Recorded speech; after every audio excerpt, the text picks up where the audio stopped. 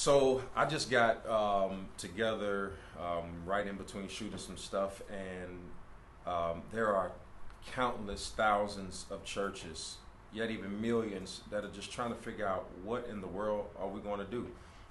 Businesses, and I've been on this word about accelerate, guys, and this is Pastor Torrance Moore, who is the assistant pastor of the Lighthouse Church, and this is Pastor Hammond, who is the campus pastor of our West location. And we thought we'd just get together and discuss it. So guys, I was looking at how everybody's fearful and how everybody is scared. But successful people, and that doesn't just mean monetarily, they understand that these are times where great industries are built. You can look back in the days of the Great Depression and Carnegie and Ford and all of those people, how they reared through that, and they were made billionaires through that difficult time. And how the same thing happened in the recession of 2008, and how the same thing is going to happen now. And I'm looking at companies like Target, where they are hiring and giving $2 raises, yes, right? Absolutely. And so there's a certain kind of thing that's needed in order to lead in chaos. And so, you know, as everybody's at home in quarantine, and I get a chance to talk to them all the time, I wanted them to hear the brilliance of your mind as well. And what are some of your thoughts about leading in chaotic times? Me, myself, specifically, Pastor, it reminds me of your book, specifically as it relates to shifts. We see a lot of these Fortune 500 companies that are having to make shifts, even how they do business, acquire goods. Even my company specifically are doing those things. And so just say that, because most people don't know that you're bivocational and that you have a successful career. So kind of tell them what you mean by that company and what all of that is all about and what you do. So briefly, our company, our industry, we're the largest death care provider in North America. We own funeral homes and cemeteries, so we handle folks' loved ones at a tough time, one of the tough times of their lives. And so with that, we have people that are passing away just because of its normal passing. Then we have families that we've received into our care that are may have COVID-19. And so with those shifts, we've had to readjust our frontline associates and ensure that they're safe. At the same time, still give that same model, which is our brand dignity, give them that dignity that they deserve. And you guys are the largest in the nation, so there are people who are watching at church, watching from churches, and they may not have access to people like you, because one of the things that we've done here to help build our ministry is that we have access to people who have access to knowledge. So when I in effect leverage him, I also leverage all of the knowledge that he has. So what are some of the things that you see at your Fortune 500 company? What are some of the things they're enacting? So revisiting how we leverage our suppliers and get supply. Right now, we see even our first responders in hospitals and public servants, they can't get the materials that they need. Our associates are the same. We're going to receive loved ones as they passed away. Our associates have to be protected just like a doctor or a nurse. So we're having to reinvent, if you will, how we acquire those goods, where we get it, the supply chain lines that are stagnated at this point because things are coming from overseas. Some of those supply chain lines are congested, or the same materials that from some of the places that are heavily infected are producing those goods. So we're actually leveraging associates, getting stuff from common stores that you and I may go, as well as the large providers. That's amazing. So one of those buzzwords that you just heard him talk about is reinvent. So you got to reinvent yourself at a time of a crisis. Absolutely. And just to go back right off of what Pastor Hammond was talking about, I think in situations like this, everybody's concerned about losing the norm, like what's normal. Wow. And so one of my key words I really stand on is adaptability. Like we have to be able to adapt and find new norms. Be okay with finding a new norm, because right now we're shifting. I think everything that's happening is in line with what's going on. The shift, reinventing yourself. I think we have to be okay finding new norms, because now I have a new way of communicating with the people that I lead. So I have to do a lot of things by our communication system, Telegram. Create a video, send out messages. I'm still talking to you, but I'm just finding a new way to do it. Yeah. And being okay with that. Now I make more phone calls. Let me hear your voice. Let me talk to you ear to ear or mouth to ear, because I want you to be able to know that church can still happen, business can still happen, even though the world is changing. So it's forcing us to do what we should have been doing In the first place. and we've been relying on millions of dollars in real estate to leverage relationships where Yeah. we still got to talk to each other. I was talking to a mentor of mine, and I said the thing that it taught me is that you can't. The most disingenuous thing you can do in a relationship is to do a certain thing when you need a person, and then when you no longer need them, then you stop. Isn't that like the complaint of Yeah. everybody? Like when Yeah. they first got me, they used to do this, Yeah. and then Yeah. they stopped. Yeah. And I thought, there are churches all around the world. There are people all around the world. Every time I get on Instagram, you know how it has the little icons up top who you follow? Mm-hmm. Now it just says live on everybody's circle. It's like everybody's live. And I'm like, why? You know, why are we all live? I mean, this idea that we're having a FaceTime phone call literally Yeah, yeah. for everybody to watch, I'm like, okay, I get Yeah, it, but yeah, I ain't doing yeah, it. You know what I mean? Right, yeah. But here's going to be the problem. And I want you to war against this. And I want you to think about it that I said it today on the 28th of March. Whenever you view this, people will do it now. But when Yes. things level out, they will stop. And then they will wonder why they lost traction on Instagram. They'll wonder why they lost traction. The basics of any relationship is whatever you did to get me, you got to do to keep me. Yes, And so sir. what I'm Yes, saying to sir. our staff and what I'm saying to all of our people, don't give me any ideas that you can't continue.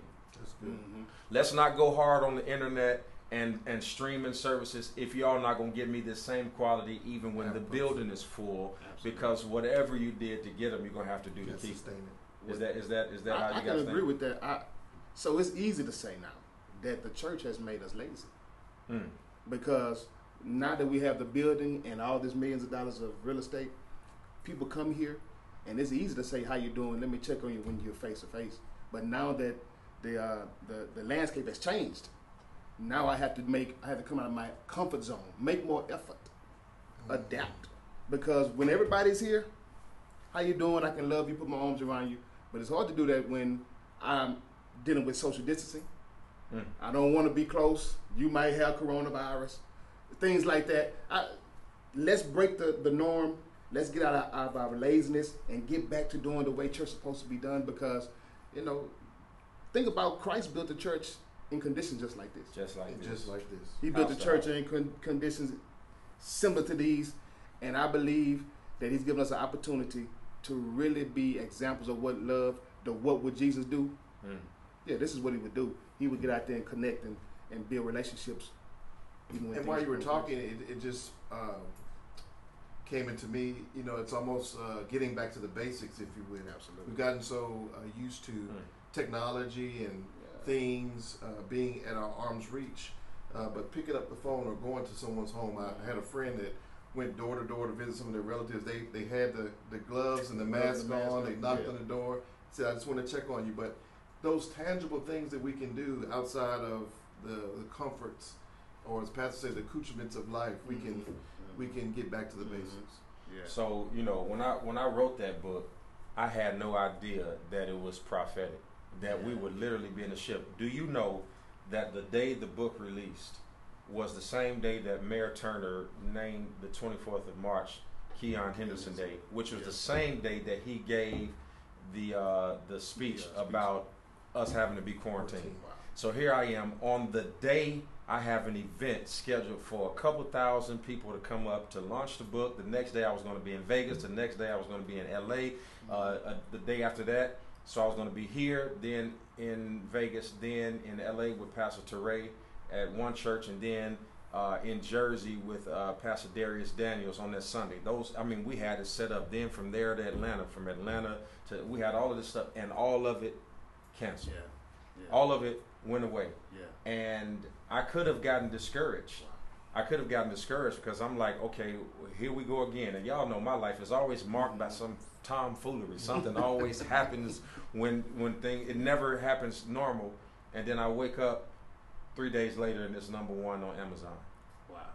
And I'm like, okay, that's God continuously showing me that he always has my back. And then I had to realize something. I thought about something as I look at this bottle of Lysol.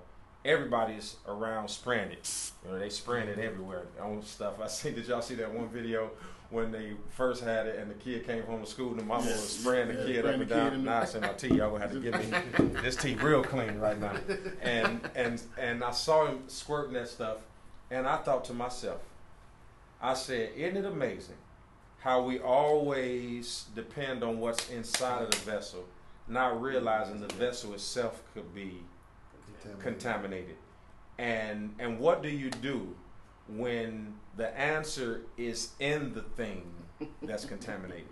Wow. Like, what do you do when you are a leader full of knowledge, but you're not touchable? Wow. In this time, because now the vessel has to be clean inside and out. You got to be pure. You got to be able to speak in. You got to be reachable, because overnight everybody became a televangelist. Overnight, it didn't matter how big your building was. Overnight, everybody got put on the same playing field, and your church just started. You had service 2 weeks. Yeah, 2 Sundays. And then all of a sudden, It's off. I mean, you were doing what you're doing with the counseling ministry here at the church, and then all of a sudden, I was looking at one pastor. He did a virtual wedding. He married people online. You remember, it used to be a time, I don't want nobody to marry me but my preacher, and he got to be there. You ain't got no choice now. Yeah. And you got to have empty funerals now and empty weddings. We are in a shift, man. We're in a shift. Absolutely. Yeah. Would you agree, Pastor, that the shift is always preceded by something that slows you down or causes isolation? Wow. Well, let's think about it. The church, so Jesus Christ comes into an earth, into a mother, isolated. Isolation. Then he goes into the wilderness and prays, isolated. Wow. And then he goes into the Garden of Gethsemane, isolated. And then he goes into the tomb, isolated. And then he goes back to be at the right hand of the Father. Yes. And look at how all of that isolation has built the church. And then it's left up to disciples who are now ostracized and isolated. Now John is on the Isle of Patmos, isolated. So I think that isolation does precipitate elevation and shift. Absolutely. Yeah, absolutely. I can see that. Joseph had to go in the pit, isolated. Daniel, lion's den, isolated. Hebrew boys, fiery furnace, isolated. Yeah. And if maybe some of y'all feel alone right now, and maybe this is what God is doing. He's setting you up for a comeback. I heard it said this way: a setback is nothing more than a setup for a comeback. Absolutely. So let me flip this. For a pastor like myself, or Pastor Torrance, dealing with the fact that, hey, we've had these dates set up for a tour, and this book release and a book signing and a life's work that has transpired. Help us. How do we, in our shifts that we deal with, for something as monumental as a personal achievement, give us some tangible things that you were able to do to embrace that shift? So it took me, people say, how long did it take to write the book? That's the question I get all the time, because a lot of people aspire to be authors. I tell them 38 years. It took me 38 years. It took my life, man. It took my life. You have to embrace everything about it. I looked at Bishop Jakes' post something yesterday. He posted about the book, and I read his caption. And can't nobody talk like him. Yeah. And he talked about how much trauma that I'd gone through. You saw that? Yes.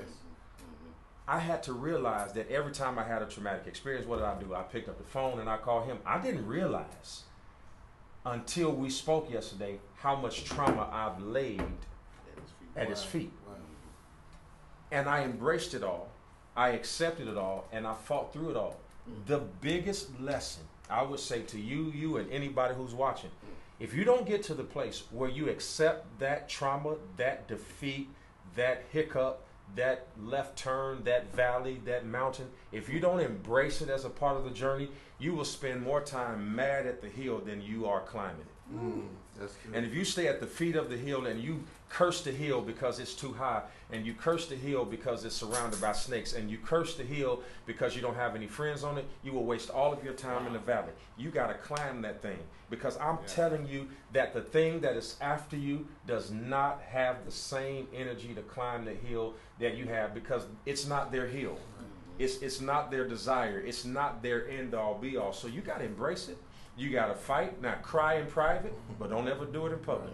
Don't ever do it in public. It's through all of that trauma that I've had to live through, whether it was people not telling the truth about that or blogging about this. I never fought them publicly. I never fought them publicly, because anything you fight publicly, you make bigger. You make bigger. Do not give your enemies the satisfaction of discussing them publicly. You deal with that stuff privately. You find somebody you can trust, get you some strategies, and always understand that when a person loses or a thing loses control over you, the next strategy is to change the way people see you. But you have to be patient enough to know that smart people know the difference. So I'm just excited to spend it. Very rarely do we get a time to sit down like this and rap. Absolutely. It's been amazing, man. It's been glorious. Any final thoughts from you guys? Because I know I done took over, and I'm sorry, man, I didn't mean to do it. Man, you do it. No, man. Any final words? I just want to say congratulations on the book, man. Wonderful. And you doing this didn't shock me. It didn't shock me. Like way back at the school, I said, "Hey, Reverend, we're gonna be at 10,000, man, and you're gonna do global ministry, and you're gonna do it big, and all those things are just coming to pass." So you're never shocked by what you expect. So I expected this all to take place. I expected to have campuses going around the world. I thought we had probably about 14 by now. I think we're moving slow. Yeah. I think we're moving slow. But let me tell you this: we would not be here if it were not for the Lord. Number one. Absolutely. Number two, if it were not for you. You have been as loyal and fervent, and you are smart and intelligent and courageous. My name is on the sign, but your name is on the structure. And I thank you, man. You've been amazing. Thank you. You've been amazing. Just a final thing. One of the things that came to mind that I learned from work, but also following you, and our CEO put out a message, and I'm so thankful that you have the same mantra. That sometimes in tough times, a leader has to be visible. They've got to make decisions, but those that follow that leader have to support them and echo their voice. That was a message that we got as a leadership. Echo the voice of the leader. Support their decision and keep outreach driven. So I'm thankful to be connected to this part of the shift in your life. I wasn't on the first part, but I'm grateful for this part. I'm just excited about what God is going to do through the Lighthouse churches, and I always say that, put the S on the end, that's good. because we're growing the community, and God is up to some great things through this. Well, there you have it. Keon Henderson, Torrance Moore, Damon Hammond. We are three leaders that God is using to shift this ministry. And let me say this as we close. We always thank the people on the camera, but there are more people behind these cameras right now than in front. So to all of you, all of the audio technicians, all of the cameramen and women, all of the sound engineers, all of those of y'all who are making it possible for pastors to continue to come in selflessly and put yourself at risk, we thank you. On behalf of every pastor across America and across the world, we give you a big hand clap for standing behind those cameras and holding those tripods and making those mic levels where they are. And we speak in 15 minutes, and then you have to go edit for 15 hours. Thank you so much from the bottom of our heart. We love you, and God bless you. We'll see you next time.